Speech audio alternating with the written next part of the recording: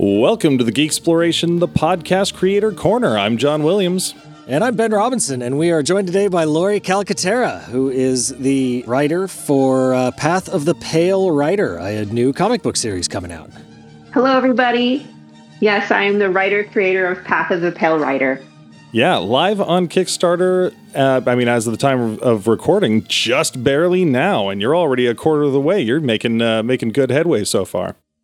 Thank you. Yeah, we're about 29% funded and hoping to get there sooner than later so I can start sleeping at night.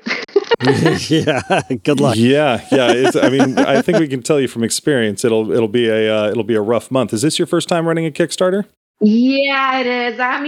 Everybody has been telling me, there's a rush in the beginning, there's kind of lull through the middle, and then there'll be a rush at the end. So I know what to expect. However, going through it your first time, you're checking in every 5 minutes, anybody doing stuff? Anybody on there? Maybe I need to send a few more links out.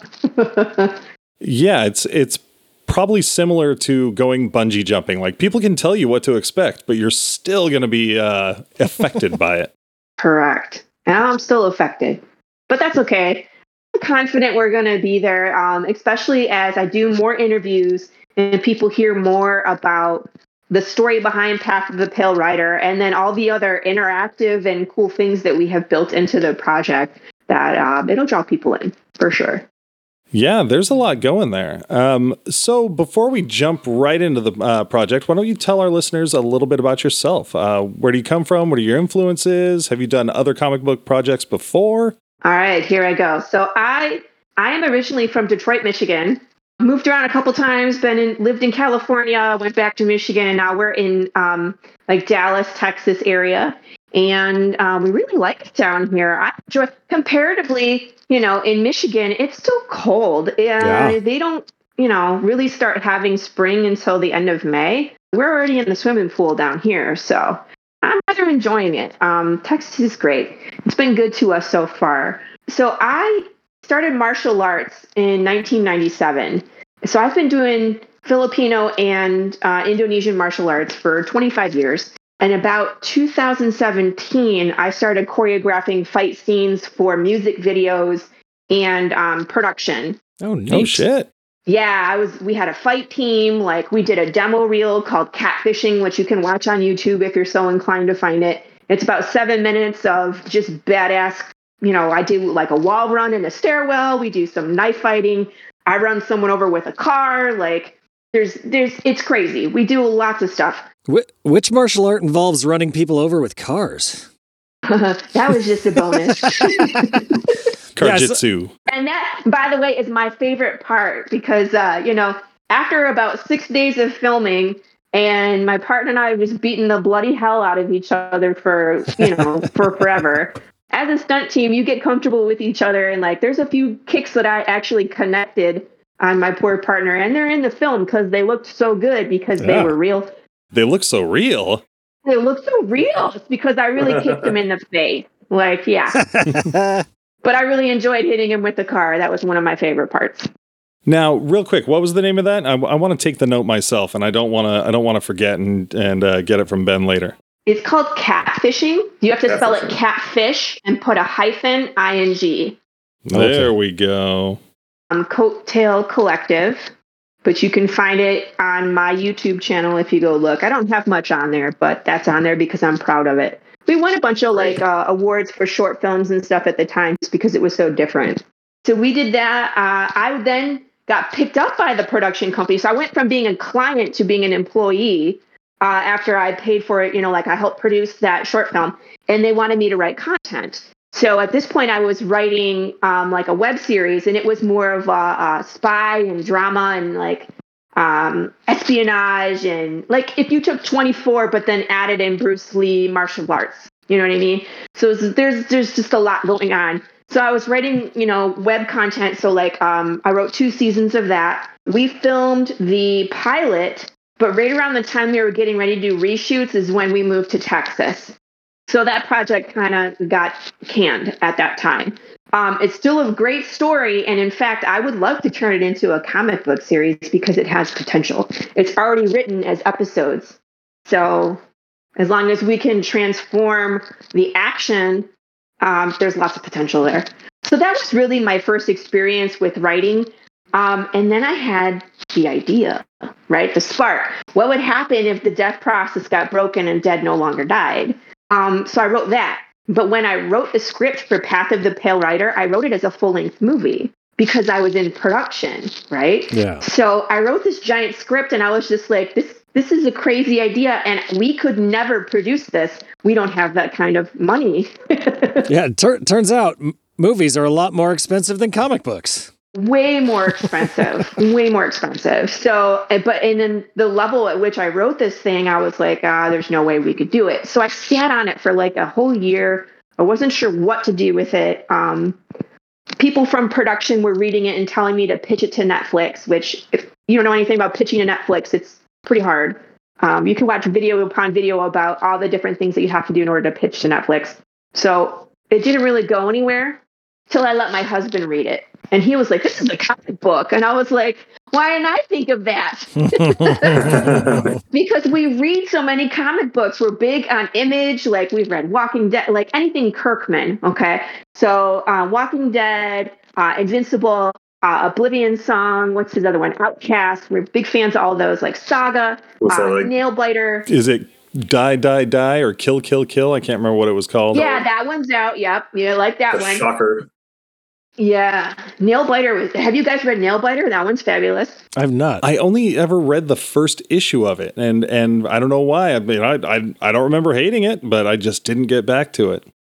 If you like horror type comics, this one's great. It's about a town where it produces more serial killers than anywhere else in the nation, and they're trying to figure out why. Like, is it something in the water? What's happening to this population where they all turn into serial killers? And they're all, like they have this serial killer hall of fame. Like you can go in there and it tells you about all the different ones. It's really, if you like that genre or like true crime, this is a great one.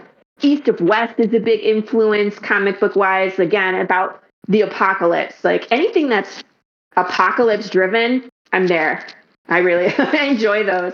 You're just waiting for the world to end. It'll be your time to shine.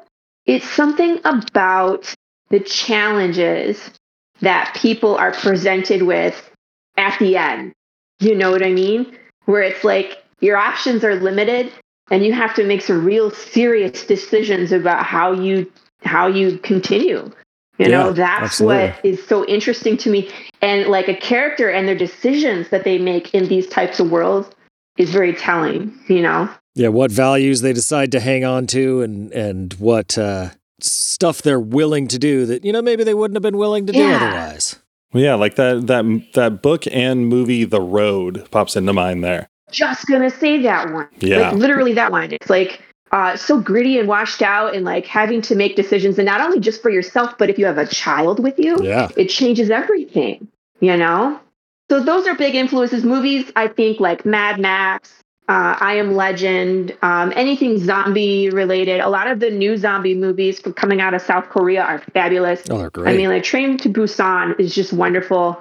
I could go on about horror tropes forever, but zombies were a big one. Yeah, I just did an interview with Crimson Owl Comics, and they're strictly like horror comics, and I was like, and he was just like, yes, you do. It's your people. Right. I was like, I found my people, comic book people plus horror. I'm like, I'm there. So yeah, like I like a lot of anime, sci-fi, steampunk, and apocalypse themes. Westerns have like a weird place in my heart. They really do. Like old spaghetti westerns with Clint Eastwood. Oh yeah. Good, Bad, the Ugly. There's a Clint Eastwood movie called The Pale Rider. There is. Yeah, that was going to be my question about the title, because we have of course the biblical, one of the death, the horseman of the apocalypse. So when you were talking about the apocalypse, I was like, okay, there we go. And then we're like, but it is also a Western, so I wonder if it's homage to the Eastwood movie. It is a little bit of both. That's exactly on the nose. Like everything that I write has a double meaning almost. And it's like, if you look at the names of what I've named people, they're for a reason. Like Jude's name is on purpose. And then when you read further, you'll get more names and you'll understand. I think if you understand the name behind it, you'll understand a little more about the character. But absolutely, the Path of the Pale Rider is about the fourth horseman of the apocalypse, right, is death, who rides a pale horse, and death is missing. Maybe not figuratively, or was that the other way? Maybe not literally, figuratively. It's like the death process has been broken, right? So in this world, your body dies, but your soul is stuck in the body. So you get to witness your own decay. Your brain is still decaying. So you get to question yourself. You start to become forgetful, violent, indifferent, and it hits everybody differently based off of either age or genetics or like how you died. But in the beginning, things are very drastic. Like one day it was fine, and then the next day the death process is broken. So it's almost like, what do you do with these people? They die, they go to the hospital, but they're animated, so they just go home. So so once you die, you're kind of just like, okay, well, I guess I'm just dead now. Like you're perfectly fine until your faculties degrade. Like you're kind of who you were before. Decaying. Oh, that's like science tells me I'm dead, but I'm still moving. So here we go. Right. Do I go to work? I don't know. Yeah, right? Like I'm still around. You know what I mean? Do I still need to pay my bills? That's the big question. Are my creditors gonna relieve my debt? I mean, at that point, do you need to eat? So, like, if you don't need money, then see you later, work. If you're going to live in your house. That is true. I don't think I'd want to be dead and homeless. But here's the thing. As things start to progress and the population for the undead starts to grow, they also are decaying. They become more chaotic and unpredictable. And it's apparent that these people are a risk, right? Yeah, for sure. You'll see what I mean when you read the story. Violent things happen. And at this point, now the living population starts making decisions. Do we want to live with them anymore? You know, are we going to take away these rights that you previously lost when you died? So obviously, you know, in our world, when you die, it's like you can't own property, you can't vote, you can't carry firearms, you can't drive a car. In this world, you're still around. And you would probably be upset if we went ahead and just took all those rights away. Yeah, like I still have an opinion on things. Right, you still have an opinion on things. So, I mean, there's a lot of unrest. Wow. Riots. We're dealing with famine situation because this death process is broken for everything, including animals and insects. So now it's like, I eat meat. Do you guys eat meat? Oh, yeah. Mm-hmm. Okay. So you could slaughter a cow, but how do you butcher it if it's still moving? So, like, if you cut it into pieces, are all the pieces still alive? Or is there like a... Yes. Oh, man. Oh, so it's like Return of the Living Dead Part 1 style, huh? So your hamburger would still move when you tried to eat it. Cool. And then while you're digesting it, oh, no. Gross. Yeah. So again, now we have a meat problem, right? And we still have an insect problem because pesticides are not going to work. So, and if like you and me, we probably would understand that we're undead and we don't need to eat anymore. But would an insect understand that? Probably not. So they're going to continue to eat. So now we have swarms of bugs that are eating our crops and we can't stop them. Or we have to think of different ways to stop them. Yeah. You got to like catch them and shoot them to the moon or something. I don't know. Like, what do you do with them? I mean, you could light them on fire, but then you potentially have the problem that they're still animated while they're on fire and they burn your crops instead of dying. Yeah, you know, do you have like ash. Sentient carbon atoms floating around now? Like, how far does this go? It's that far. Like, there is no release, there is no transition, there's no escape. And that's what I find really horrifying about this world is that in most apocalypses, you're doing your best to try and survive, but when you die, there's still a way out. In this one, there's no way out. There's no way out. Yeah, if you rot far enough, you're just going to be lying there, like staring at the sky, watching plants grow over your face, and being like, "This sucks." That could be an option. Like something could eat you, and you'd have to live in their stomach. Or you could decompose all the way into a pile of bones, and you'll still be in those pile of bones. You know what I mean? So it's horrifying to me to have to witness your own decomposition. Yeah. Or a loved one.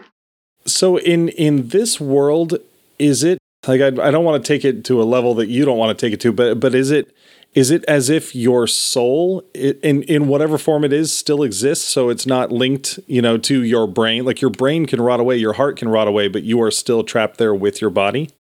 Yes. Interesting. For all intents and purposes, like the rotting process, like that's still, it's not like zombies where like they can magically they still have energy to move around. Basically, like the stuff that normally happens, but your consciousness is still there. It does affect the human body. But again, I when I built the world, I looked at it as, okay, here's the problem. How would people deal with this? Yeah. Would they just accept it, or would they work on a solution to the problem? I think they'd freak the fuck out. That's what they would do. Yeah, they'd have a hard time. Absolutely. And we see that. I'm going to show that. Absolutely. But my point is like, if you're recently undead and you want to pass as human, I think undead would try to tackle that problem, or living sympathizers would try to tackle that problem either chemically, or it's kind of like, think of that movie, Death Becomes Her, where like they use like spray paint to camouflage their decay because they're undead, right? But so that's kind of how I see it. Or like, what chemicals can you use to mimic formaldehyde to delay your decay process a little longer? Maybe you can pass as living a little longer. You go on a Tinder date and you're really upset because they didn't tell you they were dead. That's really rude. Wow, that's a different level of catfishing. Yeah, totally. Oh, boy. That's funny. Yeah, can you sue a dead person? I mean, you could probably screw them. Can they screw you? Probably not. Oh, no. I said sue. But yeah. Oh, I went the other way. But either one is a good question to ask. Doubt you could get one pregnant. Murders would be a lot easier to solve. He did it. So who killed you? That guy? All right. Thank you. See what else? There's technology that we built for this world based off of the problem. So when you look at the Kickstarter pages, my cowboy is wearing something on his chest. We call that a disc. It's auditory and visual indicator of a heartbeat. So if you tap it, the circle in the middle will beat green with your heart, and it has a speaker so you can hear the heartbeat. They're government issued. So that way any kind of police force can tap it, they don't need to ask permission. One of those things like, I don't know if you're living or not, right?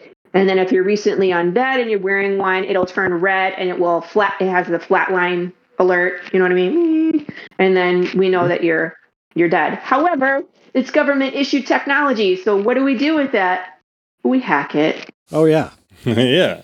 Looks like it appears modern day because I read the 8-page the first 8 pages and seen the stuff on the Kickstarter. So it appears like there's street signs. So clearly it's modern day. He's a cowboy and he's got a horse, but just happens to be who he is because it's like a contemporary setting, right?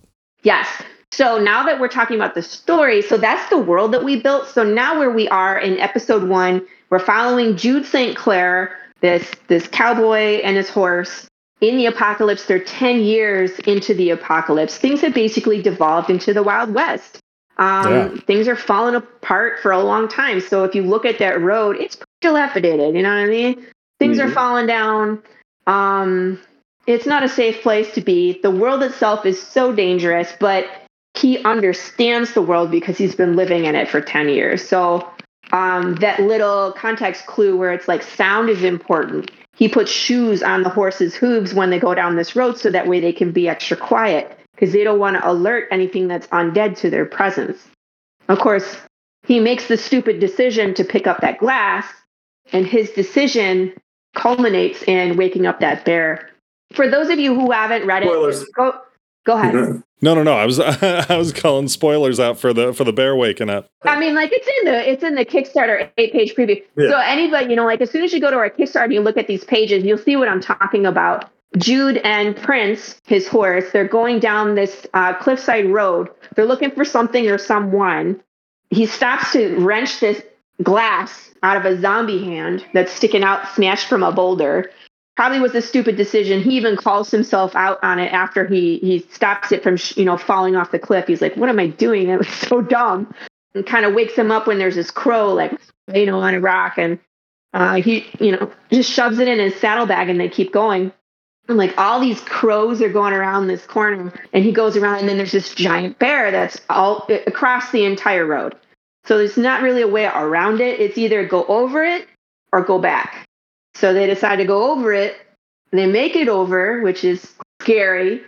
And then Prince trips and out comes the glass and it shatters. And then you have this beautiful splash page by my illustrator, Marco DeFillo, of the bear who is called Big James standing up behind Jude and just Jude's look of panic and oh shit. Zombie bear. Mm-hmm. So that 8-page preview is about 2/3 of the way into the comic. So we have about 16 pages before that, and then we'll have about 6 to 8 pages after that. Oh, okay, cool. So that wasn't the beginning. It's not the beginning. So there's some more setup that goes before that. That's cool. Yeah, you'll understand a little more about what Jude is looking for, and we kind of set up what happens to him before he's on that road. It might make more sense of why he decided to get that glass. And then we'll resolve the bear situation, but you won't like it. Wait, why? Wait, oh no! If I'm not gonna like it, do I need to fear for Jude? Be like, oh, the bear kills the main character and his horse. You thought he was the main character. It's the land of the undead, so he could potentially be undead through the rest of the comic. He actually could. Oh yeah, that's true. Yeah. Whoa!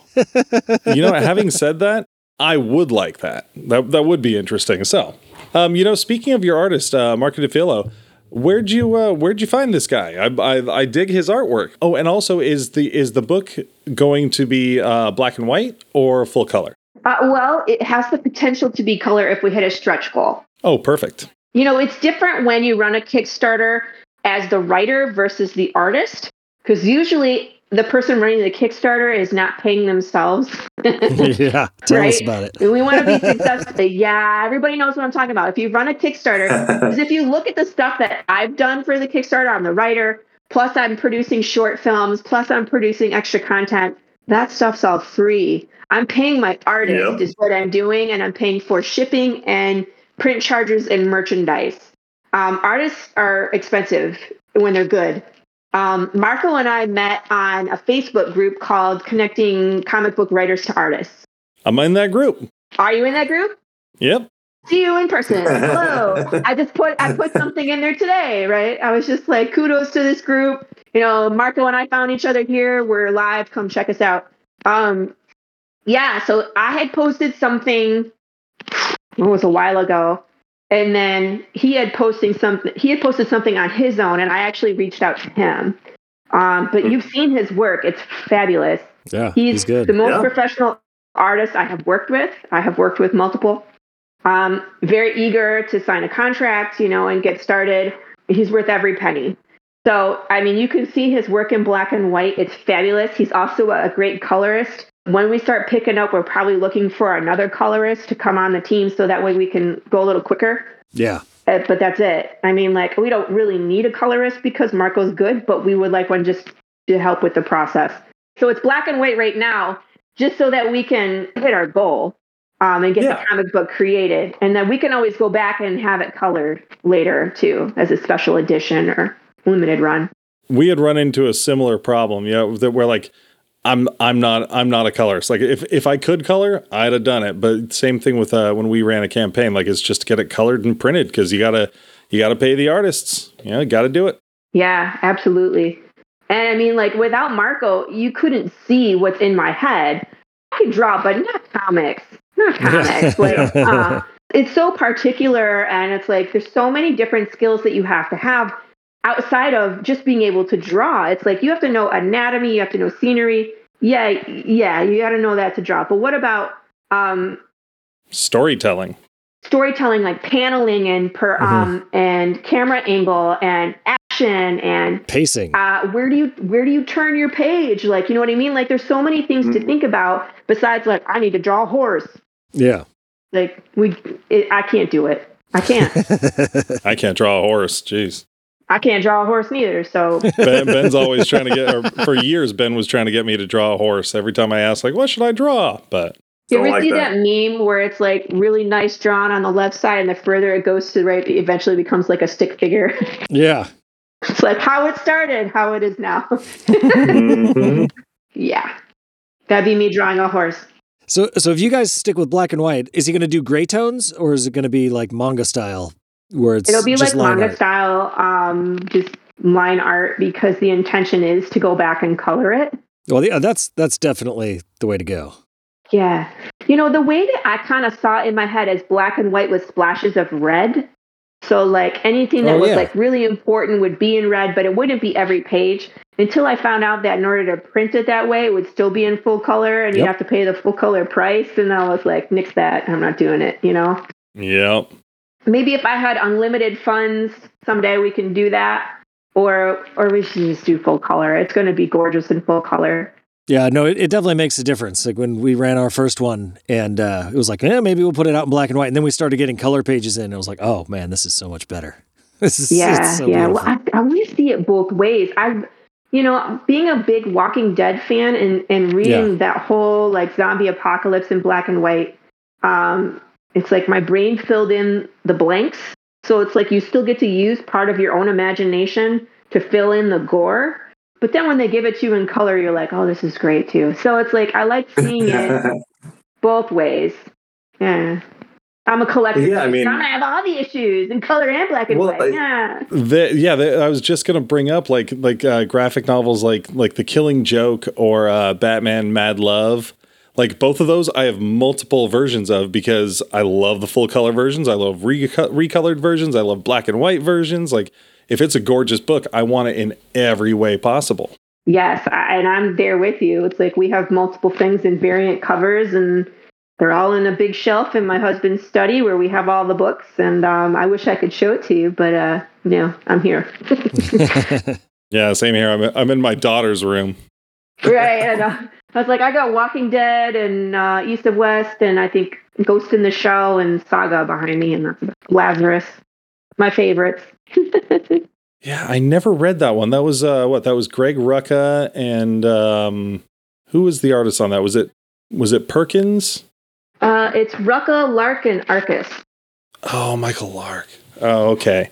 As a female martial artist, I was like, I want to be her.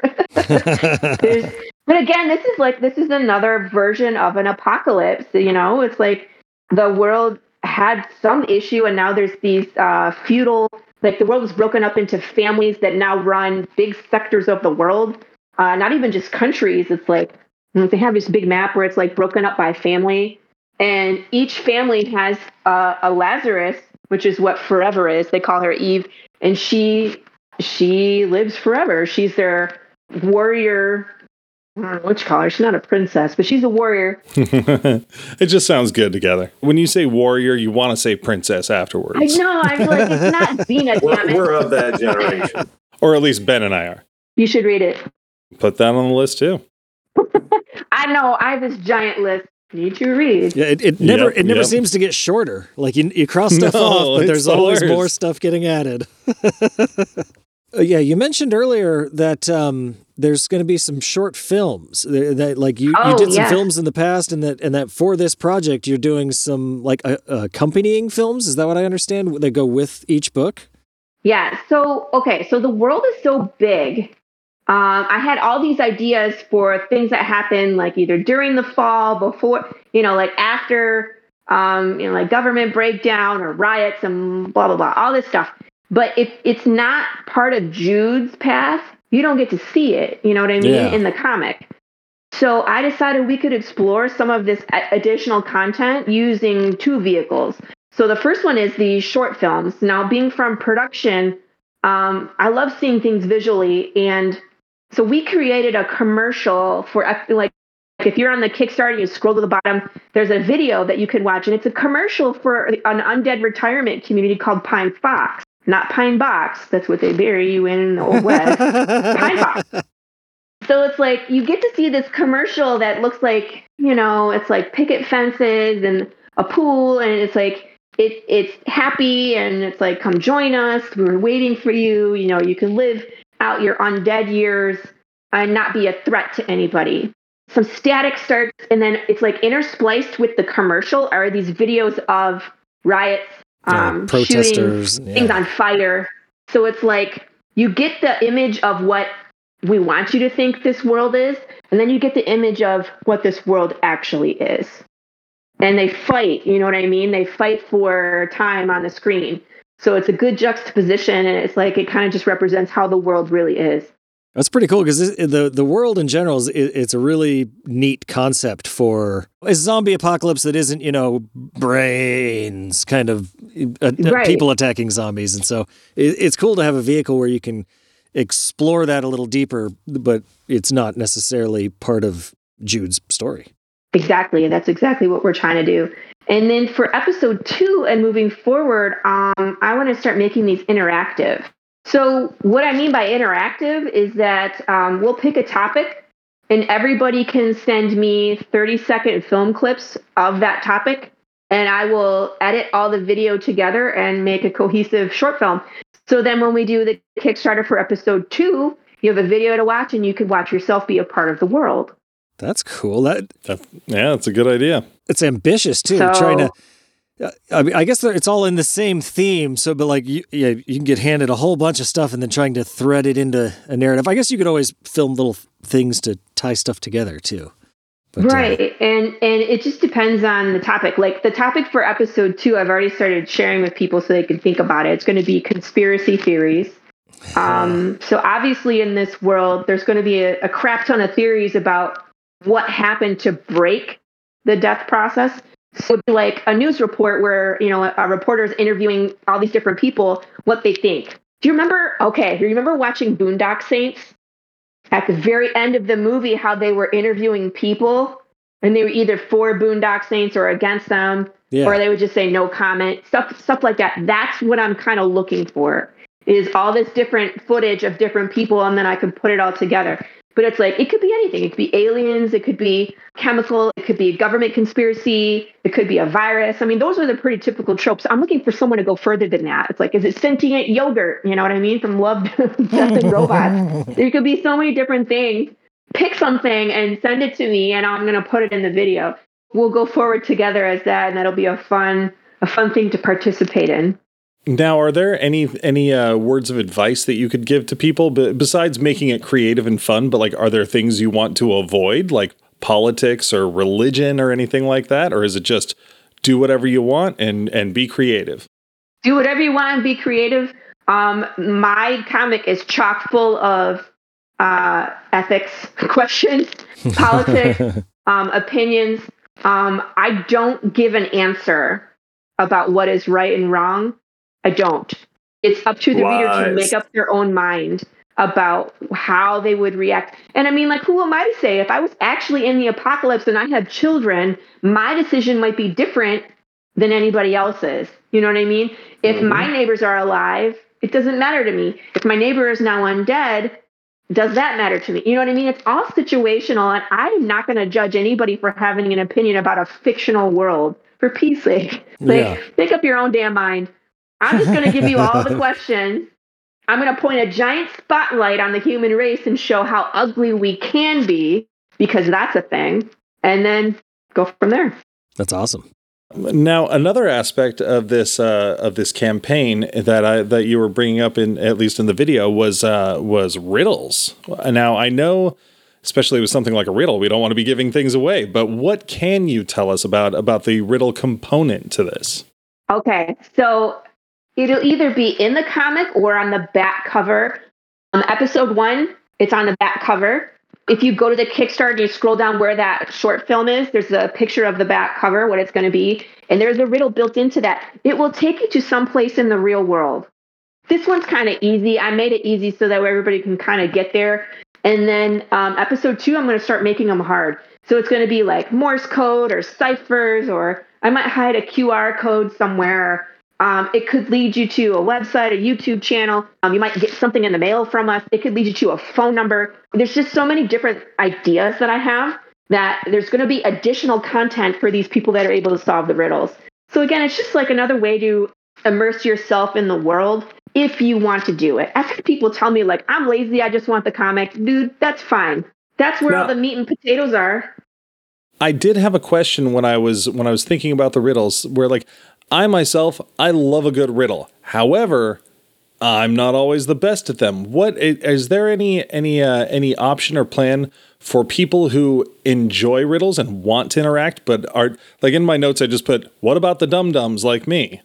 It's like if I just can't figure out the riddle, but I'm really, really trying. Is there any sort of option or anywhere they might be able to go for a hint or a giveaway to just join in? They're like, I tried so hard, but I can't make it happen. Well, I'm not opposed to giving out hints if there's feedback. Now, of course, I'm going to be really involved in these because these are all my brainchild, right? Yeah. So if people are telling me like, Lori, I can't do it, or Lori, we can't find it. Obviously, I need to give a hint. But that's why I made the first one easy to kind of like bring people into the fold. And then from there, it's like I'll be monitoring to see, but there'll still be additional content outside of that stuff that I'm going to be producing because like we're on TikTok, I'm on YouTube. So there's going to be other stuff out there, but I do want to make it special that, if you can solve the riddles, you get the special content. So there is this video I have in my Facebook group. There's a deck of cards that Neil Patrick Harris produced. And like in the deck of cards, there's a cipher, which takes you to his website. And if you solve a riddle on the front page, it takes you to another web page. And it's like you have to know all these things about Neil Patrick Harris, like his the year he was born, along with his hometown, and then like I don't know, all this obscure information about him in order to get to the end. And when you get to the end, all it says, "Congratulations, you figured it out." Like I did all that work for that. It's like, thank you, but our princess is in another castle. You're like, argh! Right, pretty much. And I was like, damn it. So, I mean, I want there to be that level, where you can participate. It's part of the journey, part of the pride of solving the riddle and, and then going along with the group that wants to do it and having bragging rights, like first, second, and third might get something from me when you solve the riddle. It might be something bonus. It's something that I plan on doing a lot of fun things with. I'm looking forward to it. You have like a Facebook group for this, right? Yeah. Yeah. I don't know. I know on Discord you can give people like badges and stuff, like as yes. And like different roles is like, these are the smart people that were able to figure this out. Like, I don't know if you can do that on Facebook. Right, but that'd be right. Cool. We can create our own badge. Yeah. It's just, you can show off that you're the elite. Oh, you'll be able to solve it. Don't do that, John. Trust me, it's like, you'll be in there. It's funny. The comic isn't even out yet, but because the page is on there, you can still solve the riddle. I had someone solve the riddle already. Did you have the content ready? Yeah. Oh, yeah. Well, I've had that up. But I was just like, oh, hello, you're here. Surprise. I won't be looking for any confirmation or something, because one thing I've talked about in the past with Ben on our show is, even if I can't solve a riddle, because I'm not actually that terrible, but like I can always pick out points that are important, but I have a hard time putting them together. So I'm not going to look for any confirmation. In fact, I'll block you out of my vision. But that glass seemed awfully significant. It showed that it showed a certain location on there yes, a few times. Yeah. I wonder, has some significance maybe? Probably. But what? Dun, dun, dun. Everything. The image on our cover, so the angel and then the skeleton with the wings, the night versus the day with the gold line through it, has such a significant meaning. I can't even tell you about it. But when you get there in the comic book, you're going to be like, this is it. This is what she's been telling me this whole time. And it will make all the pieces will fall into place for you. I love stuff like that. Like I love, we strive to do that ourselves too. Just like planting seeds that on a repeat viewing or reading will pay off. I love that so much in movies and other media. I love the replay value. Yes, I love that too. I strive for that in my writing all the time. In fact, okay, so this is episode 1. There's 13 episodes in the first arc. They're all written. They're ready to go. I am writing arc number 2. I'm writing arc number 2. I'm 5 episodes in that are written. Probably got about 8 more. before I close out that one. But it's like I always write like I know the beginning and I know the end of the season, and then I fill in the blanks of how the characters get there. Yeah. Right. So you're gonna see things in season 1 that don't pay off until you read season 2. Wonderful. As it should. No, that's good. Because that's how I roll. So that's the kind of stuff I love. Like, I know that guy. Seen him before. Where have I seen him? Go back. Mm-hmm. So I like the good payoff. I like the good fight scene too. I've written quite a few of those too. So that'll be fun. If you like martial arts and you like good fights, and I got that. I got like A Million Ways to Die in the West kind of feel as well. It's like we kill people in some gnarly ways. That was one of the questions I thought about asking you earlier, was coming from, like as a stunt person in the film-based action scene mindset, how have you found that translating into the comic, essentially, where you don't have quite as much, visual, it's not quite as visceral, you kind of, it's in panels, it's in like snapshots of the action scene as opposed to, fluid movement. The way I think it benefits us is that I can actually film myself with some of my students acting out the fight and providing that to my artist as a reference. Nice. So he might not know what a backhand speed punch is, or what a parry and then, a hack thrust parry, whatever combination I throw in there. He's not going to know what that means specifically without the history that I have, but I can show him, okay, we do this and then we do this, and I'm going to stab him in the face. So that's, you know what I mean? Well, he'll be able to pick out the points that are important, and to be able to draw the fight how the readers can see it.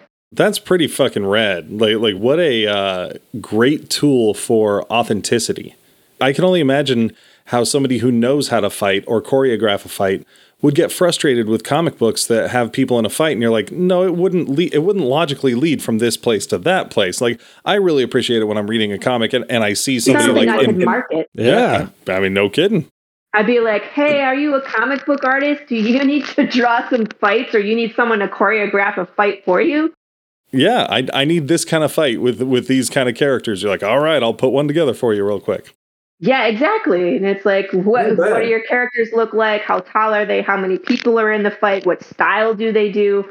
When I was in Michigan, that would have been better because I had a whole like network. It's like, do you want jujitsu? We have someone for that. Do you want kung fu? We have someone for that. Do you want Savat? Do you want Balintawak? Do you want, do you want a boxer? You want a kickboxer? It's like, there's all these different, martial arts. And I've been around for so long. I was so well connected.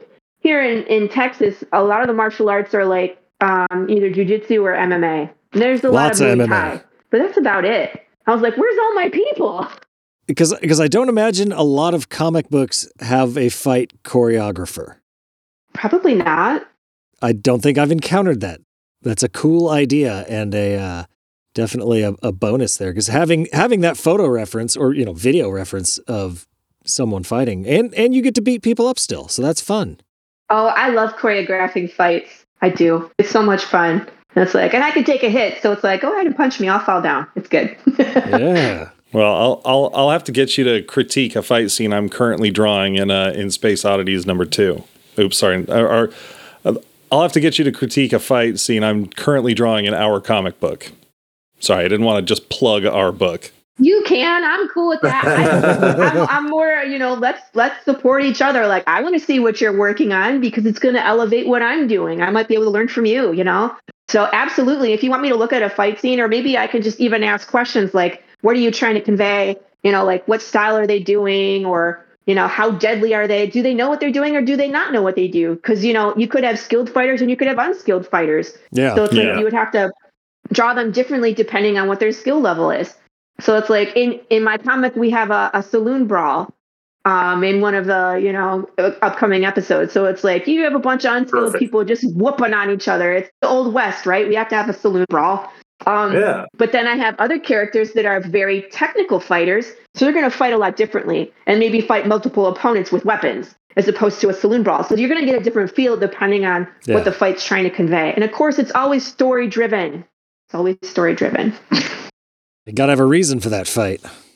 Gotta go somewhere. Yeah, it's like I have a lot of gore too, but that's all story driven too. I promise. It'll make sense. I just don't throw like eyeballs at you or. A little bit of gratuitous Not for no violence is reason. okay, but that can't be the only thing it's built on. Right, it has to make sense within the story. So moving over to the Kickstarter campaign, why don't you tell us about some of your reward tiers that you have here? What can people get? Yeah, all the merch. Get all the merch. Mm-hmm.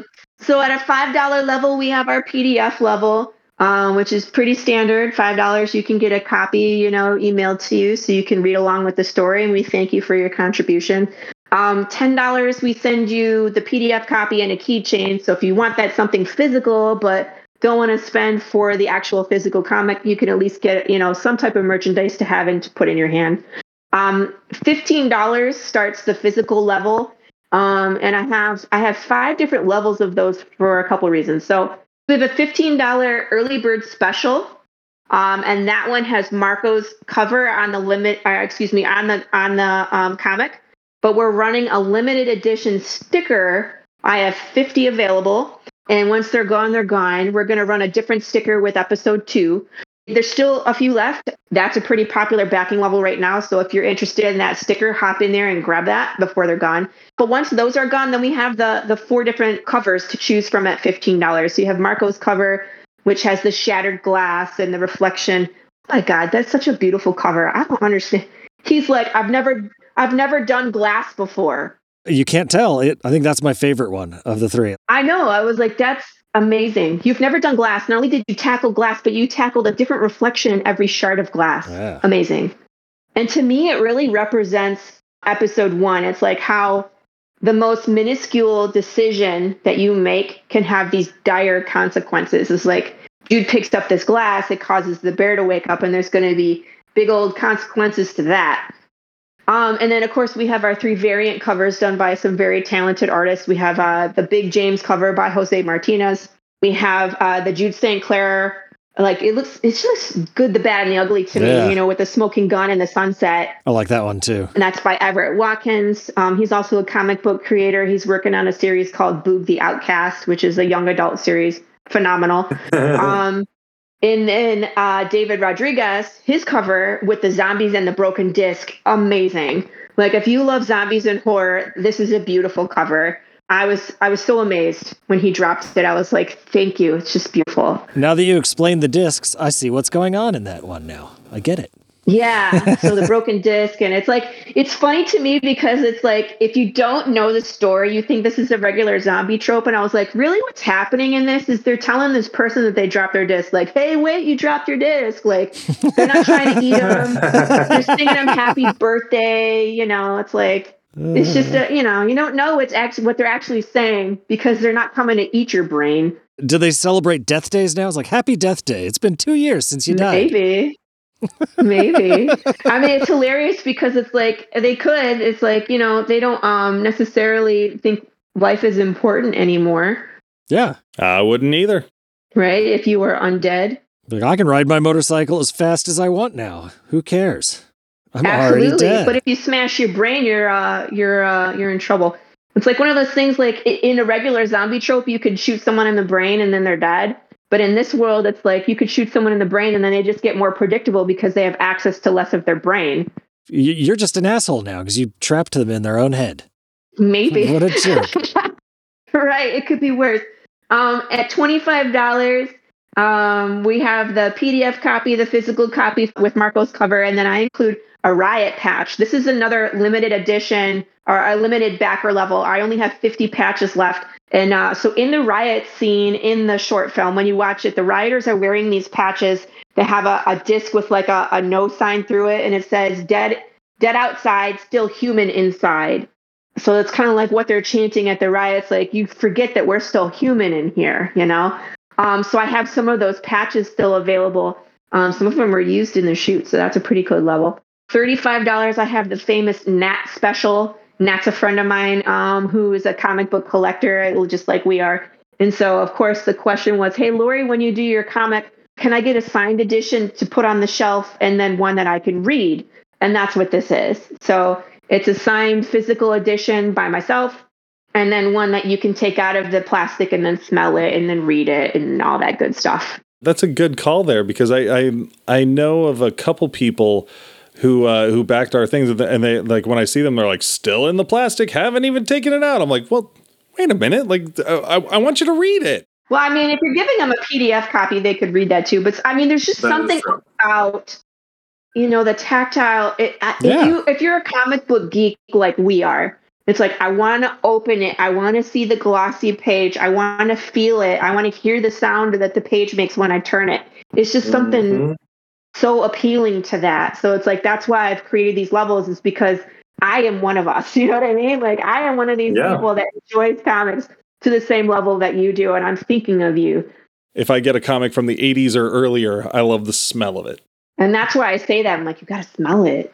It's just the ink that they used was different. It just has that nostalgic, Yeah, and that newsprint paper. Yeah, the newsprint paper, which is now more expensive than printing on the regular paper. Absurd.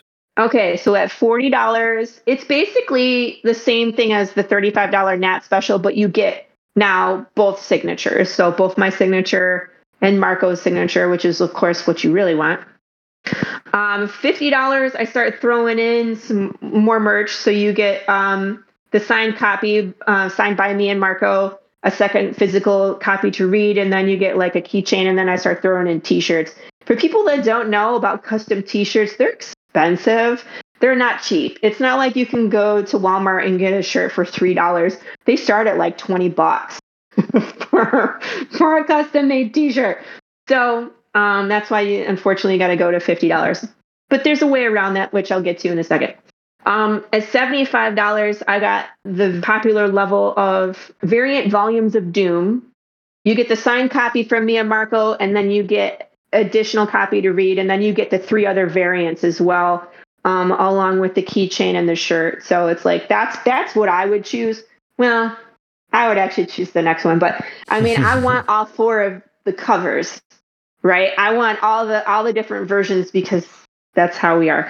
The $100 level, you get all the same things. I also throw in the armband patch. If I need to order more, I can, but I prefer not to. Marco will also draw you into the comic at $100. So your likeness will be in a future episode. We're going to try and get you into the next episode if possible, because this is, a popular request among Kickstarters with comics, right? But you don't want to wait to episode 12 to see your face. You want to see it in episode 2, right? That's how I feel. Yeah. Do you guys have a limit on that one? Because one thing we learned in our first Kickstarter is that, we had it at that same price point too. It just disappeared. And I was like, wow. And then at the end of it, I was like, wow, I'm glad we kept it at whatever we had it at, like 5 or 6 or something. Because, I was also retroactively fitting everybody into the book we already had done. So that was a bit tough. Yeah. Planning ahead for it would be very nice. I think once we pick up more speed and get more readers behind us, we'll start limiting that. But being that this is in episode 1, I just want to hit our goal. If we blow it out of the water and we have, 400 people that pick this backer level, we'll deal with that problem as that approaches. But I don't think that's going to be the case with their episode 1, because I'm a realist, right? On the bright side, it's a zombie book, so you can always have a zombie horde with like 50 people in it. But here's the cool thing about having a zombie book where we can draw you in, and with my type of dark humor, we're probably going to kill you pretty quickly. So you get to see yourself, and then you'll see yourself get taken out by like a swarm of bugs, or I don't know, anything. Like we kill people in some pretty gnarly ways. So, but the bonus to that is now you get to see yourself maybe as a zombie in future episodes. We could always bring you back. As long as you pay up. I don't know. We like to have fun. We have a $100 wholesale purchase level. So if anybody out there that's listening is working in a comic book shop and you're looking to put Path of the Pale Rider on your shelves, I will ship you 10 physical copies at $100. That's $10 a pop. That's cheaper than buying just the single issue. And then so that's only to the continental US. So I did have one level called Singularity that was $500 that someone actually took. There was only one of these. It has all the merch, and then I'm going to order a custom-made Funko Pop of Jude, and there was only one, and it's gone. Damn, that's rad. That's a good idea. I wish I would have thought of that. Maybe for number 3. Well, I plan it. I mean, like, since it went so fast, I will probably do similar or, maybe more on the next Kickstarter. Maybe with different, I could always do 2 different singularities where everybody gets something themselves. You know what I mean? Like, no, it's still unique. It still is a singularity. It's a singularity. There's 2 500 backing levels, but they each get something different. You know what I mean? So that way you're the only one that has this. And it's so cool. So I got a lot of different ideas out there for the next episode as well. But that's our current levels. We got stretch goals to get to more merch like magnets and posters. And of course, the big one, which is to get us to color. We need to get to 7,500, which, like I said, if we get there, great. If we don't, we can always come back and do episode 1 in color at a future time. I didn't want to have to try and write 7,500 for our first episode and fail miserably, and then nobody sees Path of the Pale Rider episode 2. Yeah. Yep. Let alone episode 8 or 13. I answer all the questions that you have in this story. If you have questions about how we're ugly, I'll show it to you. If you have questions how animals react, I show it to you. Questions about how families deal with the loss of a single member of their family, I'll show it to you. How do hospitals handle it? I'll show it to you. What's the state of the comic book industry in this post-apocalyptic world? Hell, I didn't include that. I think it's people are still worried about what they're going to eat. Yeah. I've got my priorities. I was going to say, maybe you draw a character in there that's a comic book creator in the world. That would be interesting. What would he draw? I got some crazy characters. We do some really, really nutso stuff. Every episode gets a little crazier. It's like 1, 2, and then I think episode 3, we start an extended flashback where you get to see Jude at the beginning of the apocalypse. So you'll get to experience the fall, the cool. riots, the famine, all of that good stuff. And then we're right back into 10 years past the apocalypse, and I throw more stuff at Jude until he breaks. Proper main character. Yeah, and then when we get to episode 8, it'll blow your mind. Will blow your mind. What are you guys thinking for as far as like your desired release schedule from issue to issue?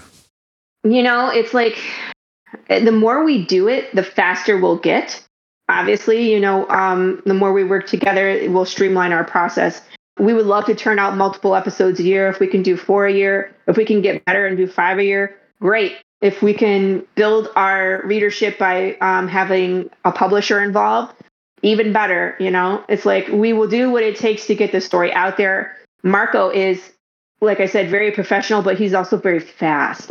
He turned around, I think, 4 pages in 2 weeks. Nice. When he's free and focused, it'll get done. It's up to you, listener. You back the Kickstarter, and the more funding you have, the faster you can go, to a degree. Absolutely. But, it allows you to devote time to it. As soon as we pass our level, he could really get back to work. I just want to make sure that he's not working for free. Nobody should have to do that. Not unless it's their own choice. Right. Yeah. Yes. That's true. Yeah, and when it's your own book, when it's your baby, it's an investment. I want this thing to exist. So it's like I'm going to put my time into creating my thing. Absolutely. Hopefully the money comes one day, but it doesn't have to. Right. That's not the purpose. I'm not doing this to get rich. I'm doing this because I like my story. I love comics. I enjoy riddles and Easter eggs, and you know what I mean? Like my comic is chock full of references to other comics and Marvel and DC and Hitchhiker's Guide to the Galaxy and all sorts of stuff in there, all sorts of stuff. So it's like, if you are a fan of sci-fi and Westerns and, all the tropes that are shoved into this script, you will get all the extras that are built in. So it's fun for the reader. It's fun to be invested. It's fun to do all the extra stuff. That's the kind of thing that I want to do. So that's what I'm putting out into the world. And heck, if we get money for it, great. Bonus. That's super cool. I really dig how immersive this is. How, it's so much more than just a book. Yeah, it is. And then eventually, if we can get it on Netflix, that would be even better. Hell yeah. I mean, it's a cool concept. There's definitely, I think it has legs. Hopefully, some of those Netflix execs will think the same. Yeah, maybe someday if they can look past what it will do for them. That was actually my big fear. After I wrote the script and people were like, take it to Netflix, I was like, I'm a first-time writer for this kind of content. They're going to write me a check for like $5,000 and then take my idea and bring in on a big Hollywood writer, rewrite the script, rewrite my characters, and it's going to end up being, like... You're going to hate it. Yeah, I'm going to get pissed. Like, I'm going to lose control of my characters, or people are going to think it's crap. You know what I mean? It's going to reflect poorly on me because of what they turn it into. So I was like, I'm not ready to release control of my characters. I want people to love my characters and to really, if someone were to change them, to be upset. I want to build that clout. So that way, if and when Netflix takes a look at it, they'll be like, okay, this is how we have to present Jude, or this is how we have to present this female character that she's written, because people are so attached to her. And if we change her into this floozy, people are going to be mad. Yeah. Who knows? We'll see. Knock on wood. We'll get there someday. Yeah. It's like baby steps, episode 1. Yeah. All right. Well, did we do it? Yeah. I'm watching. I got the Kickstarter up. I think you've had like 3 backers just since we started recording this. So that's Woo, thanks, people. The number keeps ticking up, man. I was one of them. Yeah. But I want to get in on this. I'm into it. I like this world you're creating, and I think this is cool. This is something a bit more special. I want to try my hand at some riddles. Yeah. Well, I mean, you could go look at that first one. It's there. Yeah, do it live on air, John. Tonight. Let's see if you can figure it out. No. And you know what? If you look at some of my other social media, I have talked about what this riddle specifically is. Okay. If you get stuck, go searching in my social media and look for when I talk about riddles, because it's there. Alrighty. You can do it. Like I said, someone's already solved it, so it's possible. It's not one of those where I'm like, no one's going to solve this one. So how about you give everyone one last elevator pitch and shout out your socials and where people can find you. Yeah, absolutely. So again, Path of the Pale Rider, if you like sci-fi, horror, Western, zombie tropes, this is for you. It's like Mad Max meets I Am Legend with in a spaghetti Western. We're live on Kickstarter right now, so you can absolutely hop on and back us. And I just want to remind you guys that we have those short films and the riddles. Those are included in every single episode. There is no stretch goal for those. Those are automatic. We're on just about every kind of social media you can think of. Like the big one is the Facebook group. So if you're on Facebook, just search groups and we're Path of the Pale Rider. We just broke 300 members. So woohoo, we're there. We have a Facebook page, which I kind of put content on because it dumps into like some advertising sites. So that gets some information. But if you could choose between the two, I recommend the Facebook group because that's where we have the fun. We like post pictures. If you Google your name plus a apocalypse and it shows you an image of someone wearing a crazy outfit, stuff like that. We talk about the books. I run raffles. I might give sneak peeks on pages that Marco's working on in that group. We're on Instagram. We're at path_of_the_pale_rider. So it's at Path of the Pale Rider with an underscore between all of the words. It's the same handle for the TikTok. We're also on Twitter. We're at Path Pale Rider. And of course, we have a webpage. It's www.pathofthepalerider.com. If you go to the website, it can point you into all the other socials. If you didn't have a pencil, I also have all the art there. I have updates. I have a blog that nobody reads. It's fabulous. I also have like a schedule for all the interviews that I've done. And I'm also going to post links to all the interviews that have happened. So you know, if you missed one and you want to catch it, you can go back to the webpage and you can find it there.